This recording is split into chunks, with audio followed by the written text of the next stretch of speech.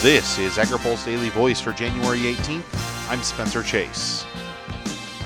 The leaders of the Senate Agriculture Committee took their pro-agriculture message to a different panel on Wednesday, urging a Trump administration nominee to stick with trade negotiations rather than abandon them. Senate Ag Committee Chair Pat Roberts of Kansas told nominee C.J. Mahoney that the administration needs to continue to be a part of the North American Free Trade Agreement. Mexico is buying wheat now from Argentina.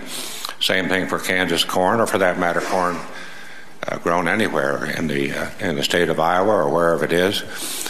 And Mexico is buying that from Brazil. Mahoney is nominated to be a deputy U.S. trade representative. If confirmed, he would have a portfolio that includes Africa, China, and the Western Hemisphere. He said at the hearing that he supports the U.S. remaining in NAFTA. As a Kansan, I am fully committed to preserving and enhancing the gains that our country has achieved in NAFTA, notably for agricultural goods.